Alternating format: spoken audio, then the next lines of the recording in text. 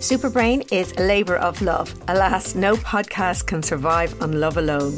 We don't have a sponsor, so we need your support for Superbrain to stay alive and kicking. You can make a one-off donation by following the Support This Show link in the show or episode description.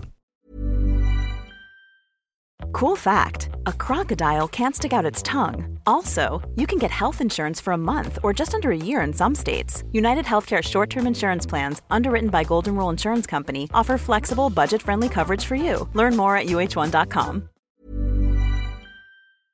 It's New Year's Eve, a time to bid farewell to the old and ring in the new. Who's not sorry to see the back of 2020? New Year is a time when traditionally we make New Year's resolutions, so I thought I'd share a few key tips from science to increase the likelihood that your resolutions will take hold and become habits. Tip number 1, be specific. Get more exercise, lose weight, eat healthier, spend less time on social media are all far too vague.